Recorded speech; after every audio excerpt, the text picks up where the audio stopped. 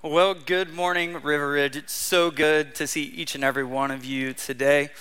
And for those of you joining us online, welcome into this place. We're so glad that you joined in with us. Well, obviously, I'm not Chad or Andy, but my name is Brandon. And if you've been here very long at all, you've probably are used to seeing me over in this direction with a guitar around my neck. I'm a little more comfortable over here. But today, I'm going to be trying out a new part of the stage, and I'm so excited to be here. I'm on staff here at the church. I've been on staff for about 4 years. But before I joined staff, my wife Erin and I, we've attended River Ridge for about 7 years total. And what River Ridge has done for us, it's providing healing in our marriage. It's provided a place for us to grow individually and collectively. And we have the most amazing home group. We've met some of our best friends who love us and love our family so well. And so if you're just now joining us or you're kind of checking it out or you're on the fringe a little bit, man, I want to encourage you, jump all the way in because I promise you that it'll be worth it. There is nothing like having a community like this that loves and cares for you. So like I said, I've been on staff for the last 4 years or so, and being on staff, I have the opportunity to do a lot of really cool things. But one of the things that I get to do that's not necessarily in my job description is I get to hang out with our students.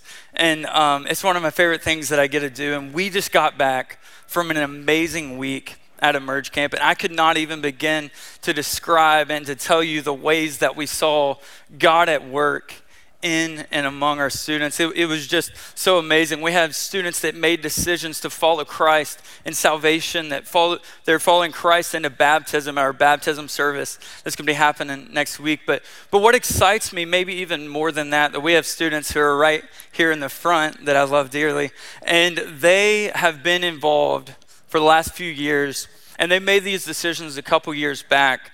And they're sticking it out, that they're taking steps into leadership, that they're taking steps into discipleship groups, and they're just leading so well.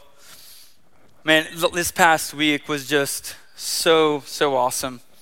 And on Wednesday and Thursday night, we had the opportunity to hear testimonies from our students. And there was more than 85 students. I don't know the exact number, but I wish so badly that I could bring them here and line them up one by one by one. And then they could tell you their story. And you'd hear the heartache of what they've experienced. And you'd hear the joy in what Jesus has done in their lives. But I say this to say this, that we need you. Our students, they need you. They need your love and your acceptance and your care and your guidance. God is at work among us. And if you want to get excited about what God is doing at River Ridge Church, and not just for the church of tomorrow, but the church of today, man, come check out these students. They're so amazing. And so another thing about these guys is they know how to worship Jesus wholeheartedly above anything else. And we had this awesome moment at camp where myself and some of the other worship leaders, we were able to step back from our microphones and just allow these students just to lead the room in worship. And so somebody sent me this video. I thought it was super cool. So check this out.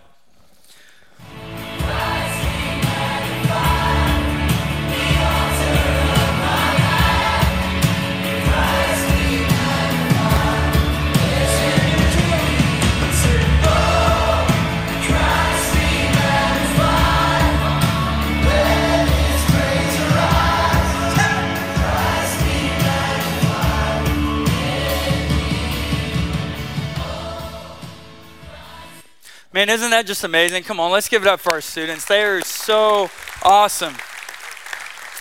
Well, today I have the privilege of sharing God's word with you, and I could not feel more honored and excited to do that. And we're going to be continuing in our Relevant series.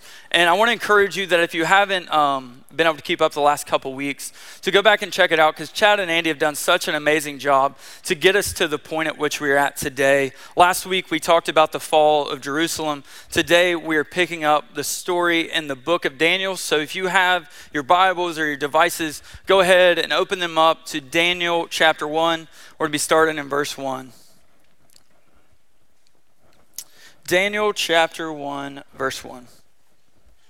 All right, it says, "In the 3rd year of the reign of Jehoiakim, king of Judah, Nebuchadnezzar, king of Babylon, came to Jerusalem and besieged it." Then the king commanded Ashpenaz, his chief of the eunuch, to bring some of the people of Israel, both of the royal family and of the nobility. Skip down to 6. Among these were Daniel, Hananiah, Mishael, and Azariah of the tribe of Judah. So I want you guys to keep those scriptures in mind, and we'll get back to the story in a minute.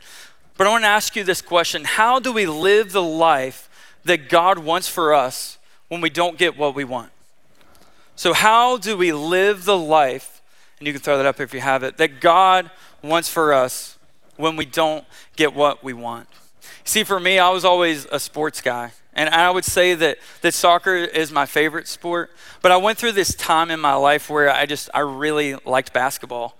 And I specifically liked WVU basketball. And there was this player by the name of Mike Gansey. Any Mike Gansey fans in the house? Come on, let's hear it. Yeah. So I love Mike Gansey. And I kind of tried to emulate my game after him. And so I used to love to watch him play. I remember there was one game in particular, though. I was watching him, and he was just doing so awesome for his team. And he was making shots and playing hard defense and hustling all over the floor. And I remember in that moment, I was thinking to myself, that's it. That right there is what I want to do for the rest of my life. I want to grow up. I'm going to get a lot taller, and then I'm going to go to WVU, and then I'm going to earn my way into the NBA. As you can see, God had other plans for my life because I went to Marshall. Yeah, I get it. You think it's because I'm short. I know I am, okay? I'm insecure about it. Leave me alone. No, I'm just kidding. But a more serious example, I was in physical therapy school, and I got to the last and final test of the semester. And I took the test. I found out a whole week later, that I had failed the final exam by 1 point. 1 point. And I remember those moments I thought to myself, God, I studied. God, this is the direction you want me to go. I feel like this was clear. And I began to ask God these questions. What am I going to do with my life? What are you going to do for me? And the next couple months were some of the hardest months that I'd faced up to that point because I had to answer those tough questions. And maybe it wasn't school for you, but maybe you didn't get that job that you really wanted. And maybe you're in the middle of a divorce that you never saw coming. Maybe for you, you had an unplanned pregnancy. And as a result of it, your life got completely flipped upside down. And it leaves you asking this question: God, what do you have for my life? What am I going to do? And whatever it is, we all have these moments in our life whenever things work out in a way that we would have never planned for, in ways that we couldn't expect. And so today, we're going to be looking at the story of Daniel, and we're going to see this in the life of Daniel. And I think the thing about Daniel is everybody kind of wants to put this pretty bow on the story, but the story of Daniel is very tragic. We read earlier, but when Jerusalem was besieged by the Babylonians, Daniel was about 14 years old at this point. So at the age of 14, Daniel was stripped away from everything he ever knew and everything he ever loved, including his family and his friends and his community and his culture and the places where he would gather for worship, and all the things that would be familiar to him are gone. In an instant, they're gone overnight. And so then he is marched into Babylon. And then when he gets there, he's made to be a eunuch. If you don't know what that is, you can Google it. Just be careful. But he's made to be a eunuch so that he can serve for this evil king. But when he gets there, one of the first things that they do for him and his friends is they change their name. They change their names to names that bring dishonor to the God that they know and have loved and have served. And they bring honor to these Babylonian gods. This was done in an attempt to destroy them of their truest identity of who they were in Christ. So we're going to pick up the story starting in verse 8. We're going to read 8 through 15. But Daniel resolved that he would not defile himself with the king's food or with the wine that he drank. Therefore he asked the chief of the eunuchs to allow him not to defile himself. And God gave Daniel favor and compassion in the sight of the chief of the eunuchs. And the chief of the eunuchs said to Daniel, I fear my lord the king who assigned your food and your drink, for why should he see that you are in worse condition than the youths who are of your own age, so that you would endanger my head with the king? Then Daniel said to the steward whom the chief of the eunuchs had assigned over Daniel, Hananiah, Mishael, and Azariah, test your servants for 10 days. Let us be given vegetables to eat and only water to drink. That sounds miserable. Then let our appearance and the appearance of the youths who eat the king's food be observed by you, and deal with your servants according to what you see. So he listened to them in this matter, and then he tested them for 10 days, and here's the result. At the end of the 10 days, it was seen that they were in better appearance and they were fatter in flesh than all the youths who ate the king's food. I mean, there's so many amazing things that we can gather just from these short verses alone. But there's three things in particular that stick out to me. And if you're taking notes, the first thing I want you to write down is this, is that Daniel resolved. Daniel resolved. And if you think about the word resolve, what does it mean? The word resolve means firmly determined to do something. A word we've been using with our students lately is this word pre-decide. That Daniel pre-decided that he was not going to eat the food that the king gave him or drink the wine that the king gave him. But why? Because it went against the law of his God. But here's the thing, to know that it went against the law of God, he had to know God's law. And I attribute this to the way that he was brought up, to the way that he was raised, that at the age of 14, that he had God's law written in his heart in such a way that he knew that this would go against it. So parents, it starts in the home. If we want to raise our kids with integrity and good moral character and biblical knowledge, then it starts with us. And absolutely, the church is going to come alongside of you and support you. And we see this every week in our Ridge students and with our Ridge kids. But it starts in your home. And I get it, man, it's tough. It takes a lot of grace. It takes a lot of patience. If you ever wonder if you were a patient person, try to teach your kid to do anything at all. And it will take so much longer than you could have ever imagined. And it requires grace and patience. And then in the same way, when we're teaching them the ways of Jesus and we're trying to teach them about integrity, it takes grace and it takes patience. The second thing we're going to see is this, is that Daniel resisted. Daniel resisted the temptation to conform to the Babylonian culture that was around him. And so we talk about this idea in our groups a lot. It's follow, believe, and transform. Follow, believe, transform. Follow is pretty simple. We know what it is. We all do it. We do it with celebrities. We do it with our friends, our family members, whoever. We see what they do, and then we kind of imitate it. So we dress like they dress. We talk like they talk. We wear what they wear. We eventually do the things that they do. The next step is pretty simple as well. It's believe. You are faced with an idea. It's represented as either truth or not truth. You have to make the decision, do I believe or do I not believe? Do I believe that God's word is true, right? This last step is where it gets a little bit complicated though, and it's this idea of transform. Do I believe it so much that it transforms my life in a way that it changes the way that I live? And my fear for us is that we get stuck in this belief phase where it's like, yes, I know God's word is true. I know that it's without error. But when it comes to the hard areas of my life, of how am I going to set my priorities in my family? How am I going to deal with my marriage? How am I going to handle my finances?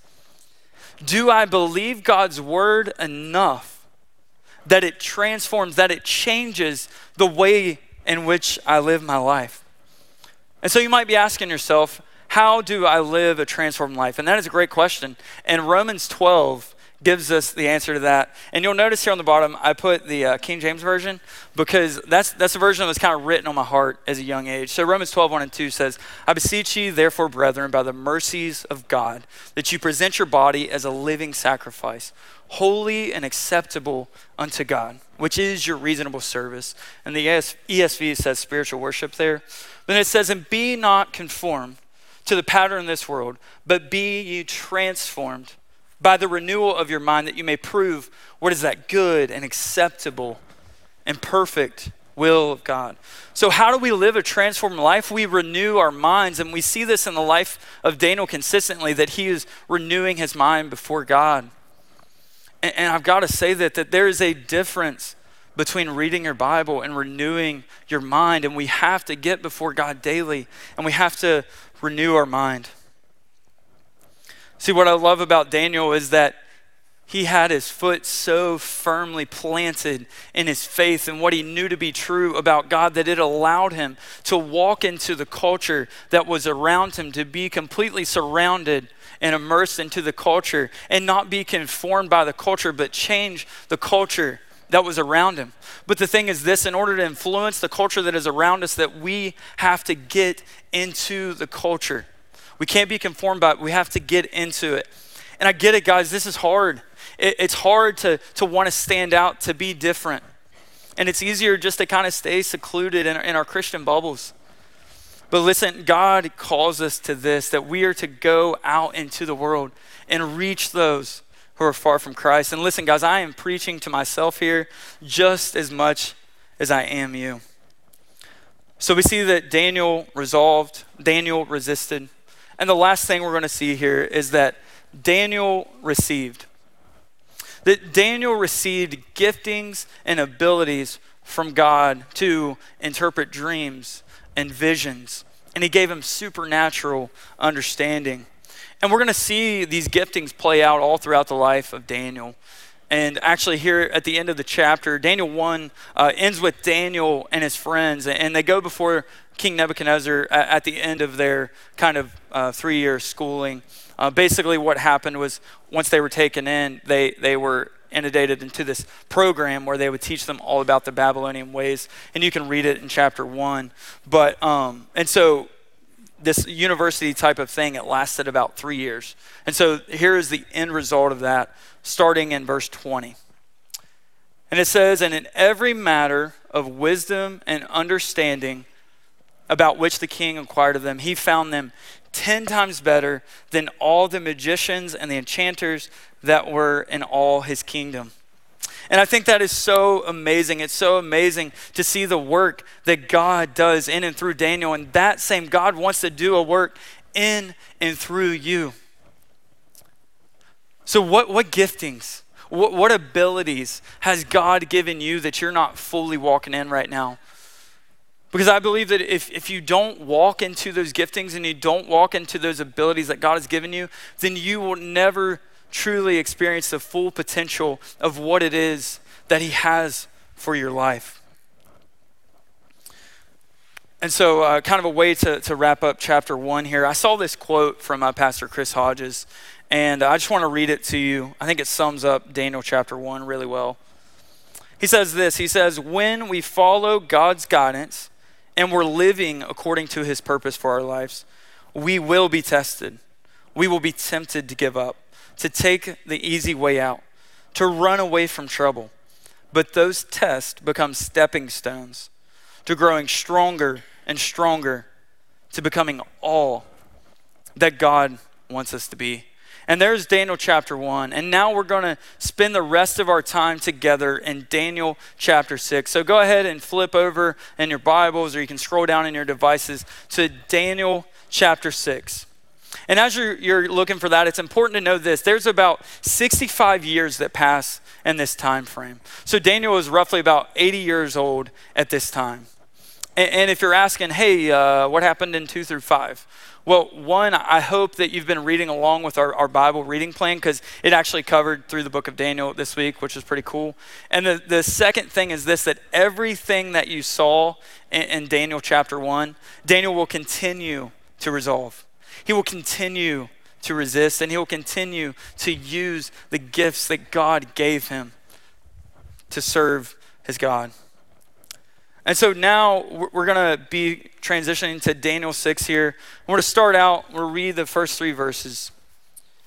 And so it starts out, it pleased Darius. And so what you have to understand is that this is now the 4th like empire that Daniel was serving under. So we have a new king here. The other one was Nebuchadnezzar. Now we're at King Darius. It pleased Darius to set over the kingdom 120 satraps to be throughout the whole kingdom, and over them 3 high officials, of whom Daniel was one, to whom these satraps should give an account, so that the king might suffer no loss. Then this Daniel became distinguished above all the other high officials and satraps because an excellent spirit was within him. There's kind of a theme here you see throughout the life of Daniel, and that's this. And so I'm going to summarize verses 4 through 9 here. So Daniel was made to be one of the top 3 guys, and we just read about it. We saw that Daniel was there, and the reason he's there is because there's an excellent spirit that is in him. Right, so then what happens is there's these other high officials and satraps and governors and stuff, they become jealous of Daniel. Probably thinking to themselves, how in the world is this foreigner? Remember, Daniel was in captivity still at this point. How in the world is this foreigner in closer standing with the king than we are? And so what they do is they say, hey, let's dig up some dirt on Daniel. So they go through his Facebook and his Instagram and all of his different social media stuff, and they go through the old archives, and they look and they search, and in 6:4 it says that they could find no fault in him. And that's amazing, but I started to think about that. Could that be said of me? Could that be said of you? And anyways, the story continues, and so they do say, we do have this caveat though. There is this one thing that we can do. We can use it in the ways in which he obeys the law of his God. So they gather all the high officials and the satraps and all these upper people, and they come together and they come up with this idea. And they say, hey, this is what we're going to do. We're going to say, hey, we're going to bow down to the King Darius for about 30 days. And if anybody bows to another person or another god in that time frame, then they are going to be thrown into the lion's den. And so then they have this plan. They get together. They come to the king, and it's like, oh, King Darius, live forever, your majesty. You're so amazing. We have this idea that we want to bring this before you. And so they have this petition that they make before the king that to set this decree. And so they present the idea to the king, and the king has to think about it for a little bit. And I'm sure he's thinking to himself, I mean, it's only 30 days. People are going to worship me. They'll write songs about me. They'll bow down to me. I mean, it's not forever. It is kind of enticing.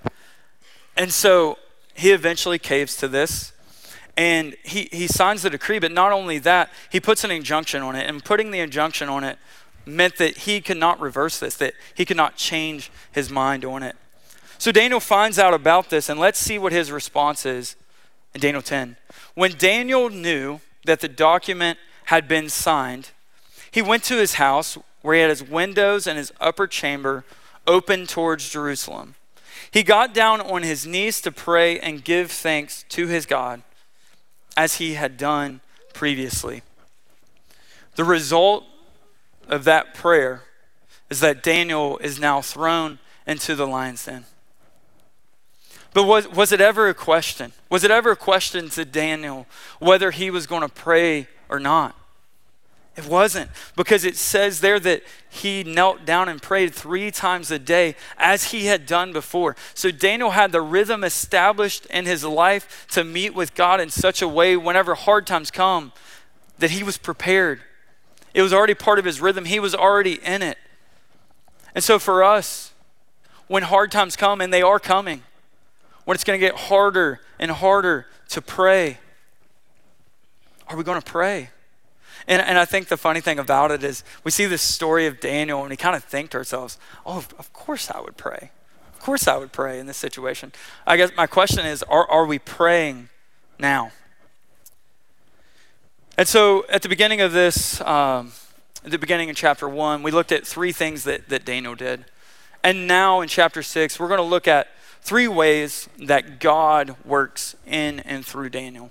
And if you're taking notes, the first is this, that God positioned Daniel. God positioned Daniel. And we know this because it says that Daniel became distinguished above all the other high officials. Why? Because of the excellent spirit that was in him. And I started to think about this though, and if you read chapter 1, like Daniel could have potentially made it to the position that he ended up in by his own efforts, because it says at the beginning that they were looking for young, attractive males without blemish, which is found in chapter 1, of whom Daniel was one. So Daniel looked the part and potentially could have worked his way there. But I think that if he could have done that, and most likely couldn't have, then it would be like paddling a boat upstream where you just try so hard to muscle your way through it, and you try to white knuckle your way there. And then if you do get there, which you most likely won't, you get to the end and you say, this is it? This is what I worked so hard for? But the opposite is this: whenever God positions you, it's like the wind that comes behind a sailboat, and it pushes you through and it guides you through. And storms are gonna come, but he's gonna guide you through it, and he'll be with you through it. And where he goes, you go. And where you go, he goes. That God will be with you through it. And I think for Daniel, he had this secret. And if we look in Philippians 4:11 and 12, I think it really helps us understand that. It says, it's Paul talking, he says, "For I have learned whatever situation I am to be content, for I know how to be brought low, I know how to abound. In any and every circumstance, I have learned the secret of facing plenty, hunger, abundance, and need." And I think the secret is this: it's fulfillment in Christ. It's a purpose-filled life that goes after the things that God wants for you. And another thing I love that just sticks out is that Daniel never let his age determine what he could or couldn't do. See, at the age of 14, that Daniel resolved. And now at the age of 80, Daniel continues to do the work. And I love that because it goes completely against our retirement culture that says, hey, work really hard and then go and kick your feet up somewhere. Now, there's nothing wrong with a great vacation, but come back and be ready to work, because guess what, older guys? I need you. I need you in my life to help me be a better husband, to help me be a better father, to help me be a better leader. Older ladies, I hesitate to say that. Older ladies, our women, they need you. Our moms need you. Our single women need you. Women who are walking through long, tough, difficult roads, they need you in their life, and you matter. You have a purpose. Each and every single one of you, from the youngest to the oldest, you have a purpose. You matter. We need you. But maybe God has positioned you somewhere where you don't want to be in. Whether it's your school or your job, or maybe just in your neighborhood, but God has positioned you there. I want you to take heart and know that God has put you there for a reason, that you have a purpose, that God wants to do a work in and through you, and he has chosen you to do that work and placed you where you are. The second thing we see is this, is that God preserves Daniel. God preserves Daniel. And I started to think about this word preserve. And I'm not a foodie, so I had to do a little research on this, but I started to think about preservatives. I thought about salt and what salt does to food. And from my understanding, and a little Google search, that when you put enough salt on food, it creates this barrier around the food. And it kind of acts as a protective agent around the food. And what this does, it allows the food to remain at its initial integrity. And I think another thing that it does is that it doesn't allow the things that rot and kill and destroy to come into the food. And I think in the same way, we see this in Daniel by the work of God, because God has preserved him. How do we know this? It says there's no fault found in him. So God has preserved his character.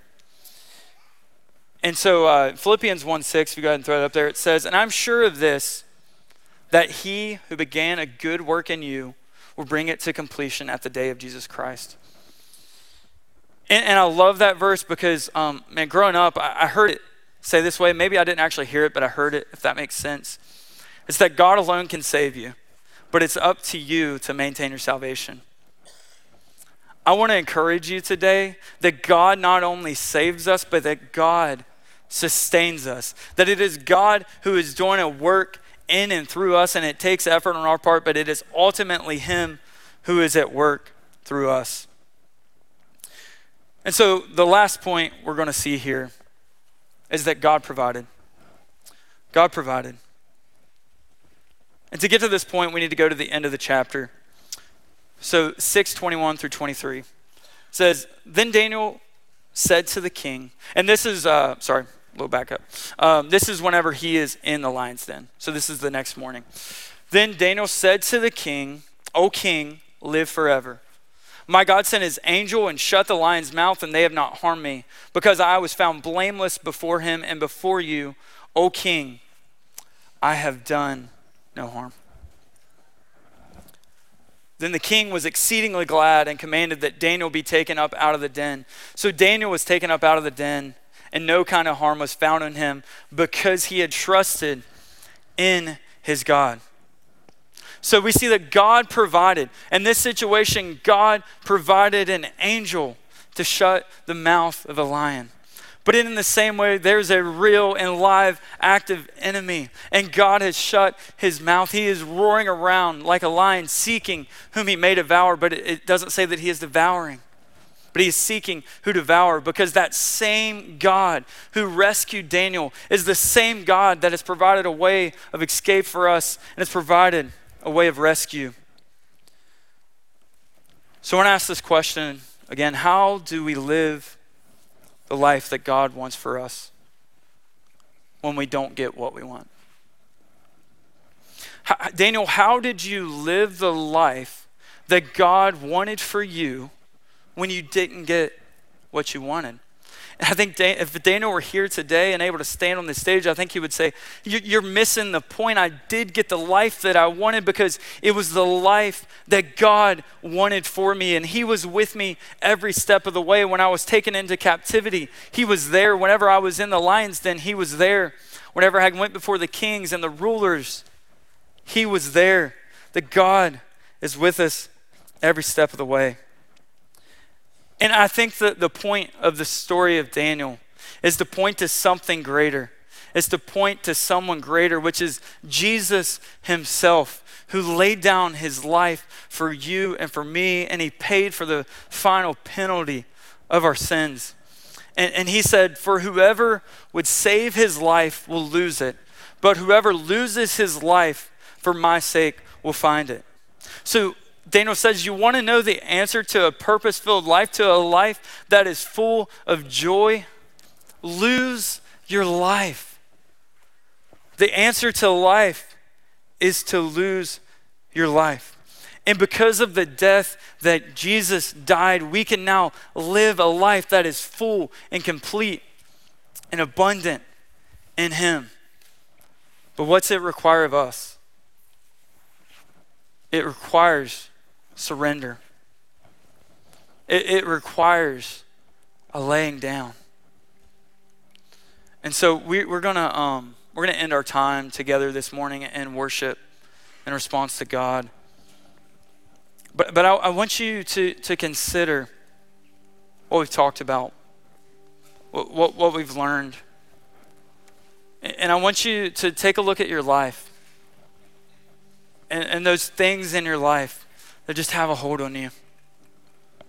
And I just want to ask you to consider to surrender those to God. See, maybe for you have faced a devastating loss. You've experienced something unimaginable, and I am so sorry for that.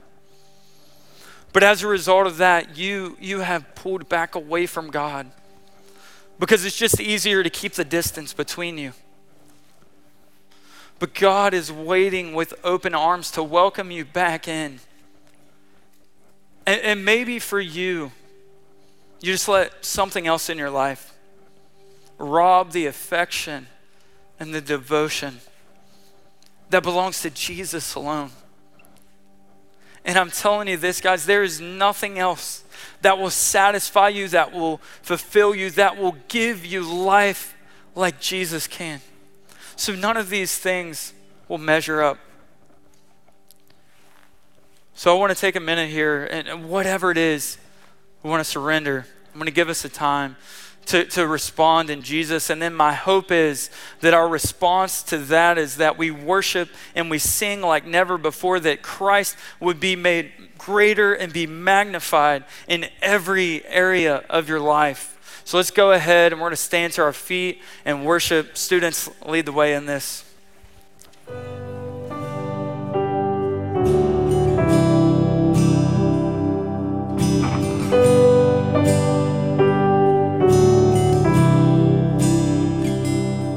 Where creation suddenly articulate with 1,000 tongues to lift one cry. Then from north to south and east to west, we hear Christ be magnified.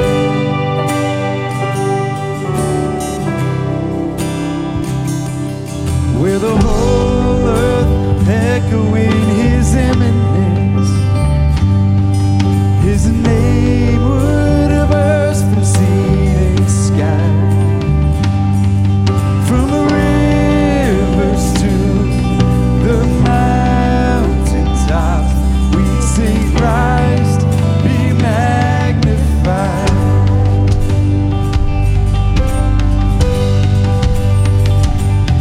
Sing it all, Christ be magnified. Let his praise arise. Christ be magnified in me. Oh, Christ be magnified from the altar of my life. Christ be magnified in me.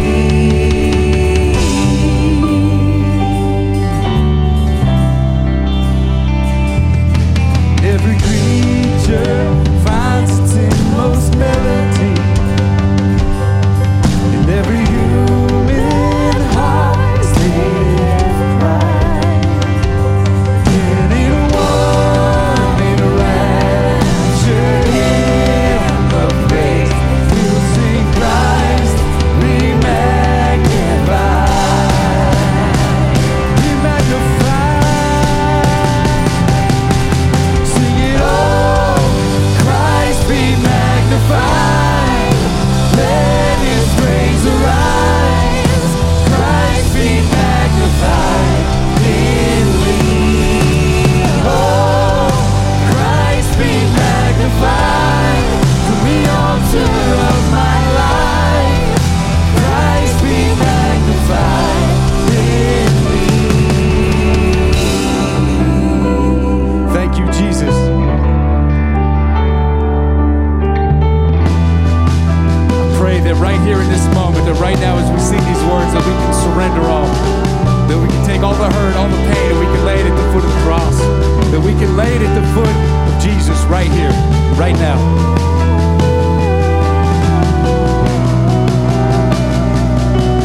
No, I won't bow to idols. I'll stand strong and worship you. And if it puts me in the fire, I'll rejoice 'cause you're there too. And I won't be going by feelings. I'll hold fast to what is true. 'Cause if the cross brings transformation, you can hang me there with you. 'Cause death is just a doorway into resurrection life. Join you in your suffering, then I'll join you in your rise. If you return to glory with all the angels and the saints, my heart will still be singing. My song will be the same.